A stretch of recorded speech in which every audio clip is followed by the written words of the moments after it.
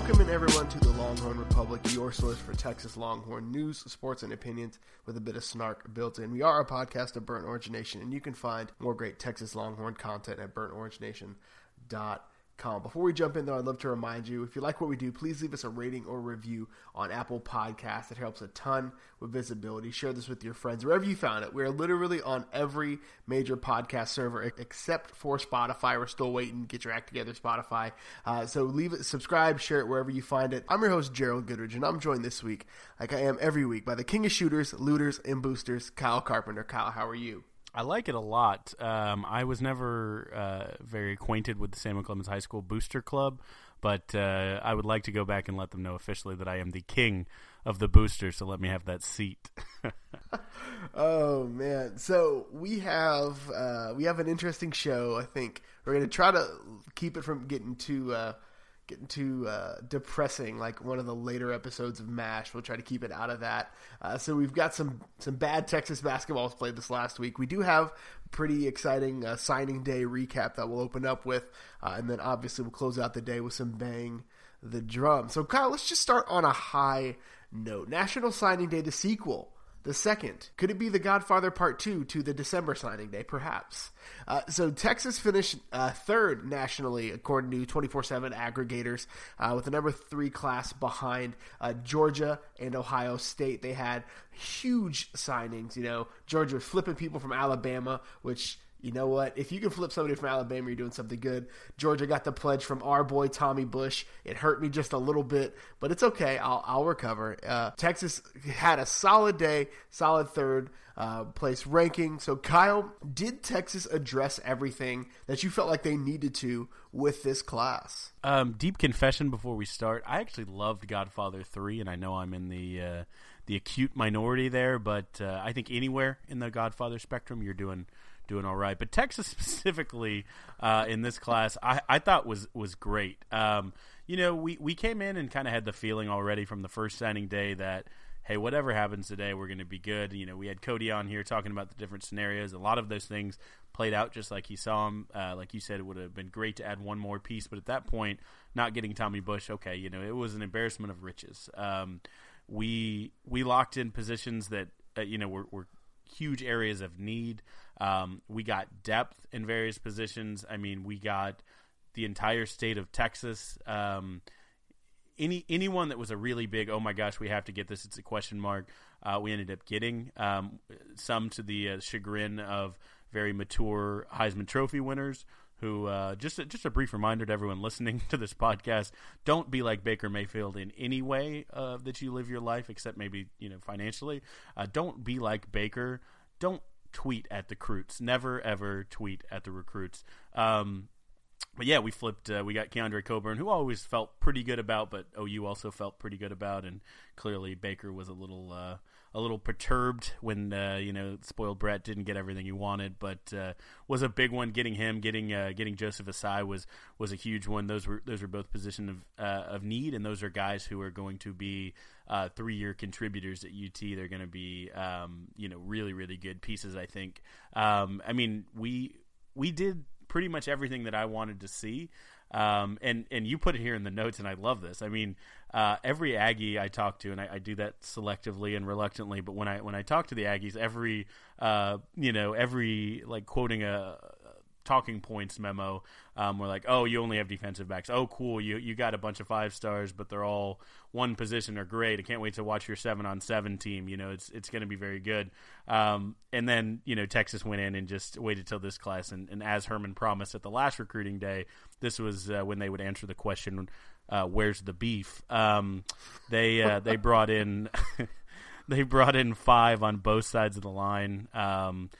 I'll let you talk about that offensive line because it looks infinitely better than it did 350 days ago at this point. So, what did you think about the Hog Mollies? Yeah, I Man, I love this class, and probably my favorite guy of the class they signed as far as O linemen in the first signing period, Junior Angalau. I will go to bat for Polynesian O linemen. I think they are the best linemen that are made on the offensive line. That's just my own personal feelings, but there's just some beef, like you said. 6'6", 297 is Angalau.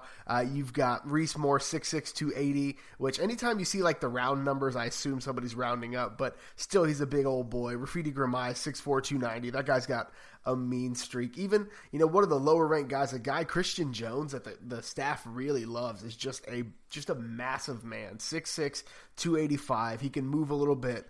Played at Cy Woods, which is not a bad program. Anything out of Cypress, Texas, I'm just going to go ahead and say that they're doing okay. So I just love the offensive line class that they had, and I really think the biggest kind of recruiting get for Texas along the offensive line is still out there. Calvin Anderson is still pursuing the grad transfer market. It seems like Texas and Michigan are the leaders in the clubhouse. He's a Westlake guy. He's from Austin. He's been at Texas games. He was at a Texas game with Todd Orlando, so it was interesting to see that. I'm just excited for the future, and obviously it's hard to judge high school players based on what they did against inferior talent at the high school level. It really is. But seeing guys that are like, when you see them on the field, they don't just look like they're better. They look like they are at a different level than everybody else. And so guy like you mentioned, Keandre Coburn, just looked like he's at a different level than everybody else.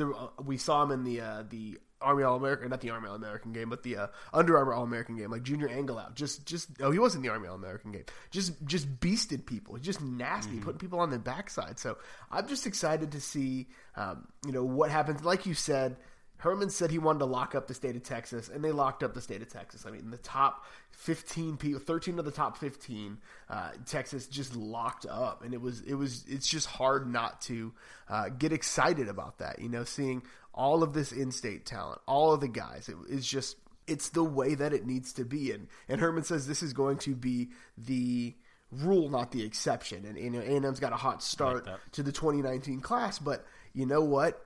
I do not doubt that if you put Tom Herman, one of his staff, and Brian Carrington is the dude. Like, the recruits love him. He got a shout out in somebody's commitment video, which, you know what? I'm fine. Like, he's not even technically a coach. He's a director of player development, but the players love him. Oh yeah, every time he throws a shush out on Twitter, like I have a Twitter alert sent up. Just whenever I get shush emoji from Carrington, I just instantly check my phone. I need to know what's going on, try to figure out what that indicates. There's excitement there. I think that's what you were getting ready to say. I mean, this is good for where Texas football has been. To be able to come and do this is the sign that there is something being baked. The ingredients are putting in there. The oven's been turned on. He's getting it in there now and baking this cake. I know we said. Or some said last year, Coach Strong, love you, but said that this was just about putting the icing on the cake. And clearly there was a few more steps. Had to check go back on the iPad and scroll back up on some of the early ingredients. But I think it's getting close, man. I think this is a huge step in the right direction. I was so excited on signing day. It felt like the good old days, the Mary Malik Smith days. 15 just got a little excited, but 11 of the top 15 is still pretty solid. A&M's going to get a couple of in-state guys. Alabama's always going to attract some talent, but still 11 of 15 is phenomenal. We got to move on to some less exciting news. Less exciting is probably the best way to describe this. So the Texas Longhorns, they had a shot this week to really cement their status as a NCAA tournament team. They really had an opportunity to continue to pad that resume, pad what they're doing, and just could not get it done wherever they went. So Kansas State was coming off of a loss at West Virginia and managed to edge out the Texas Longhorns 67-64. And I just, it was a home game. What happened? It's unfortunate, right? We had the OU win. We were coming on the podcast last week talking about the kind of momentum that they had a chance to build from that. And this was probably as bad of a week as could have happened. Again, it's micro chapters of a season. You make the tournament, and at this point, that's something. but this was not a good week. Texas had been very good at home. Club Irwin had actually been a thing. The Frank Irwin Center was a fortress. And coming in the home game, no one really looked at this Kansas State game as a letdown game, which is always a recipe for a letdown game. But, Kansas State had somehow, and I found this, I had to double-check the box scores, inexplicably had a worse showing against West Virginia the game before than UT did. UT only lost a mere 86-51. Kansas State had lost 89-51, so an even more devastating loss, and maybe that's what teams need, because I did jumpstart UT a little bit, the kick in the pants, but I really didn't think this was going to be problematic. I forgot the curse of the color purple and the fact that Kansas State just seems to own us in every sport inexplicably all the time, but this I did not see, and you can place the blame anywhere that you want. I think Bamba did kind of what he had to, especially in the first half. He finished with 18 and 12, but it looked like he just wasn't as aggressive. He only took 4 shots in the second half, only scored 3 points, and the Texas offense really couldn't get into the post. Sims and Bamba both looked good in the first half, and they couldn't really get the ball in the second half, couldn't get into the post. They were being denied and not really working hard to get it. So Texas was settling for 3-pointers, and this was not a good Texas 3-point performance. They shot 8 for 29 against Kansas State. And when you look at kind of the 3 guys who, to me, I read a stat line, I expect Mo Bamba to be good. When I think, is this going to be a good game or not, I look at Osikowski, Coleman, and Kerwin Roach, and I look at those guys to see how they did, and that usually tells the story of the game so far this season. Well, they were a 3 of 7, 3 of 9, and 2 of 10 shooting for 8 points, and 6 points. So, again, that's just not – your 3 guys under your superstar have to do better than that. And there's problematic things throughout the team, but when you're not hitting from deep, when you can't, take advantage of your size and your supporting cast isn't there, then you're going to lose games. You're going to lose games that you really shouldn't. Credit to Kansas State for doing what they needed, but this was a serious stumbling block in the path to the tournament for sure. Not good. Yeah, it's a big setback, and anytime Texas looks just not great, my first indication is looking at points of the paint, because I really, I've said it before and I've said it again. This team lives and dies by its interior defense. If you can put shots up on the Twin Towers, if you can get and attack the basket, you're going to have success, because Texas really does well shutting down the paint. And Kansas State scored 38 of their 67 points from the painted area. Yeah. Texas only managed 28 points. So, a 10-point differential isn't huge, but when you only score 67 points and 38 of them come from the paint, and you're supposed to have the biggest and best interior defense in the conference, That's not a good look. And I'm not sure how you out-rebound a team 16-6 on the offensive glass and lose a game. Yeah, right. You only get 11 second chance points. Like, that's you had 16 second chances. So even if you scored 1 on every one of those second chances, you get 16 points. And obviously it's an unfair expectation for them to score on every offensive rebound, but you've got to capitalize on those things. If they can turn maybe 2 more of those rebounds into points, that's a win. Absolutely. Yeah, it was tough, and we'll kind of transition right into the next game, because I think it's maybe not the exact same story, but I think it's indicative. I think the play of our 2 big staples, the cornerstones that we spent a lot of time talking about, Bamba and Osikowski, were not good this week and have kind of been trending downwards really since the Ole Miss win. And so the second game of this was TCU at home in Fort Worth, beating Texas 87-71. So not a particularly close game, but Texas did get 71 on the offensive glass. So it really, or on the offensive side of the ball, it really was more of a defensive issue for me.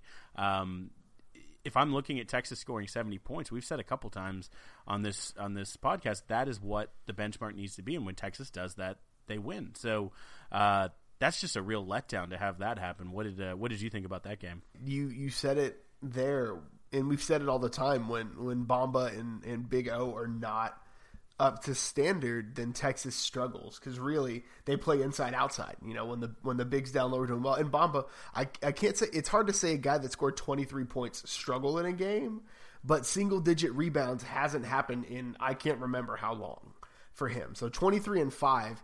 If you're a normal guy, that's a great game. If you're Mo Bamba, that's not that great of a game. And Big O didn't even sniff double digits. He's 4 points and 6 boards. Like, that's not a good look. Eric Davis came off the bench and looked great, but to me, it's just you can't give up 48 points in the first half.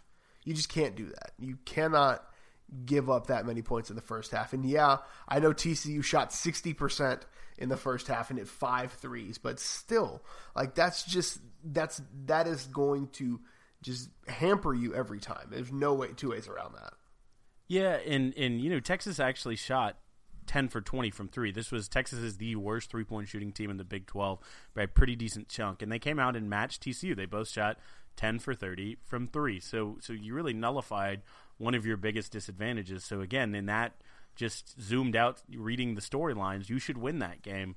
Bamba scored 23. Great. I'm hearing nothing that says I shouldn't win that game.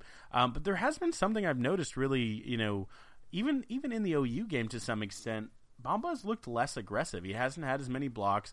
If you tell me he had 5 rebounds, but it's because he had 6 blocks and he was, defending every shot, pulling him away from the rim, really going up, contesting, and other people were picking up the rebounds, whichever team that might be, I live with that. But this just didn't. He almost seems like maybe it's been told in his ear, you're going to be a lottery pick. Don't risk any injury. I don't know what it is, but it seems like something has regressed a little bit in his demeanor on the court. He's just not especially where he was so solid and sure on the defensive end, being the shot eraser, being the vacuum on the boards, and just kind of cleaning anything near him within that expansive wingspan, bringing it in, and so maybe I'm overreacting, but I would love to see kind of some stabilization the next couple games and see a return to that mentality, especially coming after a deflating loss against Kansas State. You don't want to get run out of the gym by TCU. You just don't. Yeah, and I think at this point in the season, for me, 3 losses in a row is a disaster. Like, I'm not normally this guy is falling guy, but you've got Baylor, who's not really that hot of a team. You're at home. You have the opportunity, especially because you're going to Norman after that. You got a big Monday against Baylor, and then it's a Saturday morning really against OU in Norman. So very quickly, two losses can turn into 4. So if you cannot pick up a win at Baylor, it's disastrous. However, not all of the basketball teams on campus are struggling. The women's basketball team, we're not going to spend a ton of time here because we're really running out of ways to say they absolutely dominated someone. So they welcomed in Kansas State, and, they had better fortunes, and beat them 76-54. They are currently riding a 5-game win streak. They're 20-4 on the year. They have the opportunity to close out the year on a 10-game winning streak. They could, if they can beat Baylor, which is the only marquee matchup left on their schedule, could win another 5, or they could just win 9 of their last 10, which would be a great way to head into the conference playoffs. And just quickly, baseball is in the air. The boys of spring, I guess, not fall in college. The boys of spring. Baseball season starts this week. Some preseason rankings have Texas as high as 14. They opened up the season on Friday, welcoming Louisiana Lafayette to the Dish Falk Field over in the east part of campus across the highway. So good luck to them. I love to see some good baseball. It's always fun to watch them in the Big 12 tournament. Absolutely, and I'm excited for Coach Pierce coming into his second year.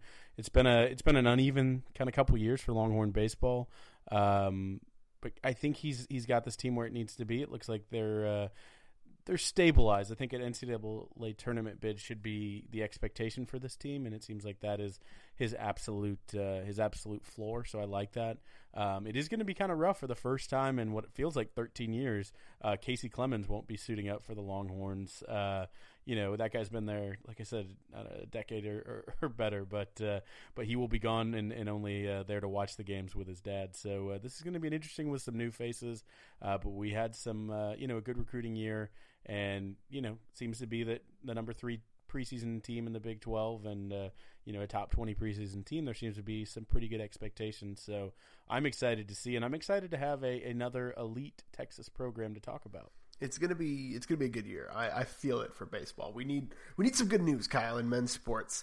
Speaking of good news, it's that time of the week where we honor our favorite tradition on the 40 acres, Big Bertha, and bang the drum. So, Kyle, what are you banging the drum on this week? Well, in the spirit of Olympics, even though they are the more winter variety, I am a big fan of the games and the sports, track and field, especially in the Summer Olympics. And I was looking back to see what Olympians we had in the Rio Olympics. I think we had 26 athletes compete, which is awesome. Love to see that. And we have probably another future Olympian, again in the Summer Games, with 18-year-old freshman Longhorn who did some pretty decent stuff over the weekend. Sam Worley broke the school record in one of his first Longhorn track events. He became the first Texas Longhorn to ever run a sub 4-minute mile, which as someone who, occasionally drives at a pace slower than that, I can't really imagine imagine running that. So, incredible work for an 18-year-old kid who was one of the best runners in high school last year and is, only going to improve from here. But I thought it was really funny when I was looking at the list. He is the first to break 4 minutes, which is kind of the historical mark set when Roger Bannister first broke that back in the day. They didn't think it was even humanly possible. Obviously been done now, but he was the first guy to do it in Burnt Orange. And so I looked at the list, and there was actually a guy in this race who ran a 4-minute mark, who came in second place for the Longhorns, Alex Rogers, a junior, and actually a former high school teammate of Worley's. But set a personal best at 4 minutes. I was like, oh, he must be second all time then. What a great race for the Longhorns. No, he's actually, if you consider ties, he's fifth, because he's the fifth runner to run exactly, or the fourth to run exactly 4 minutes. But how terrible it must be to come in second place on your team and be the fourth guy to get almost to the hump and not see the precipice. But good things from Longhorn track and field and cross country, and excited again. We have elite Longhorns all over the place that we like to highlight on this podcast. A rough estimate of running a 4-minute mile is running at 15 miles per hour. Just putting that out there. That's pretty impressive. Yeah. You drive in Houston traffic, so sometimes you don't hit 15, and it happens. No way. It happens. So my bang the drum, I'm going to actually take it back to the opening of the show and talk about recruiting rankings. Now, I get hyped about recruiting rankings, and that's okay. I love watching recruiting. I always have, ever since I didn't see myself on 24/7 or Rivals back in the day. I've always loved watching the recruiting rankings, but I do want to temper expectations for Texas A&M. I don't want to be the guy that comes in and rains on the parade, but it's hard to set expectations as high as fans are. You can't recruit a national championship the next year. It just doesn't happen. But really, when you look at Texas's recent and somewhat recent history, recruiting success has not equaled success on the field. Texas, in the 10 classes before the 2018 class, so we'll look at 2008 through 2017, had 7 of 10 of those years ranked in the top 10, including 3 ranked in the top 5. Now, following 2008, basically 2009 to today would be kind of what we would call a modern, a bad time for the Texas football program. We were going through some of the recruiting rankings, and we were talking about how most of the 5- and 4-star guys either transferred, got injured, or never saw the field. So there's a lot to be excited about. There is a ton of talent and a ton of potential, but if you equate Tom Herman's success in this offseason and want him to win a national championship in the 2018 season, that is not a good expectation to have, because it's just not going to happen. Some of these guys are going to come in and play immediately, but a lot of these guys need a year or need 2 years in a college strength and conditioning program. They've never properly done a power clean. They've never properly done a squat. They need a year or two in a proper nutrition program. And you're going to see guys that put on weight. You're going to see guys that lose weight. You're going to see guys that stay the same weight but go from being a flabby 300 pounds to being a 300 pounds of muscle. So it takes some time. It's a developmental process. And we live in a world, in a society, I'm going to get off my soapbox here in just a second, that wants instant gratification. I get mad when I have to microwave something for longer than about 90 seconds. But that is not how development works when it comes to athletics and the human body. So give it a year, give it 2 years. Yes, some of these guys are going to come in to compete. But when push comes to shove, you cannot expect a 2018 top 3 recruiting finish to equate to a national championship for the 2018 season. Yeah, and I think we should just take a second to remember, too, it's a luxury to not have freshmen playing. When you have a freshman playing, that should be an exception where it's like, wow, that guy is so good. You shouldn't have to rely on these guys coming in and playing immediately every day. You're not in a good, healthy program state when you're doing that. So I think you're exactly right. This could be big things down the road, but let's not see all of these guys suiting up next year on Saturdays. Yeah, and again, I do think Texas is going to have more success in 2018. I think they're going to build, but not with the guys that just came in predominantly. I don't think it's going to happen. They're going to have some guys that finally are a little bit longer in the tooth. They're maybe the first time in 3 seasons we haven't had to start a freshman quarterback. So that may be good to see, to have an upperclassman, air quotes, under center taking snaps.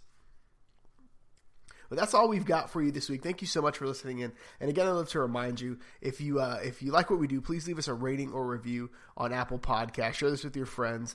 You can actually, we don't have any 5-star reviews this week to shout out, so I want to give a shout out to our 16 downloads in South Africa. I do want to give you a shout out. If you're listening in South Africa, shoot us an email, longhornrepublicpod@gmail.com. I'd love to hear how you came across the podcast and what we can do to make your South African listening experience more South African friendly. I don't know. Kyle, where can the good folks find you on the internet? Hopefully on a wine trip to South Africa. Hook me up if any of you own the world-class vineyards there in the Southern Cape. But you can find me on Twitter at Kyle Carpenter. You may not find me in your local Fuddruckers because I still have not been getting the feedback from Fuddruckers. So tweet at me, Fuddruckers, at Kyle Carpenter. That's just once again Fuddruckers, world's greatest hamburger. But you can find me, as I said, there on Twitter and along the social media. Have you used your 4 burgers from the bowl game? We actually, maybe this is why we had to reschedule our couples night. We had 2 couples go with the sets of burgers, and we had to reschedule a couple times. So maybe they're waiting for me to come in before they tell us they want to officially sponsor the podcast. So I'll give you 1 or 2 more weeks, Fuddruckers. Get there, get those burgers. You can find me on Twitter. I am at GHGirdage. Follow the show, Longhorn Pod, and you can always send us an email, longhornrepublicpod@gmail.com. Thank you so much for listening in, and until next time, hook 'em. Hook 'em.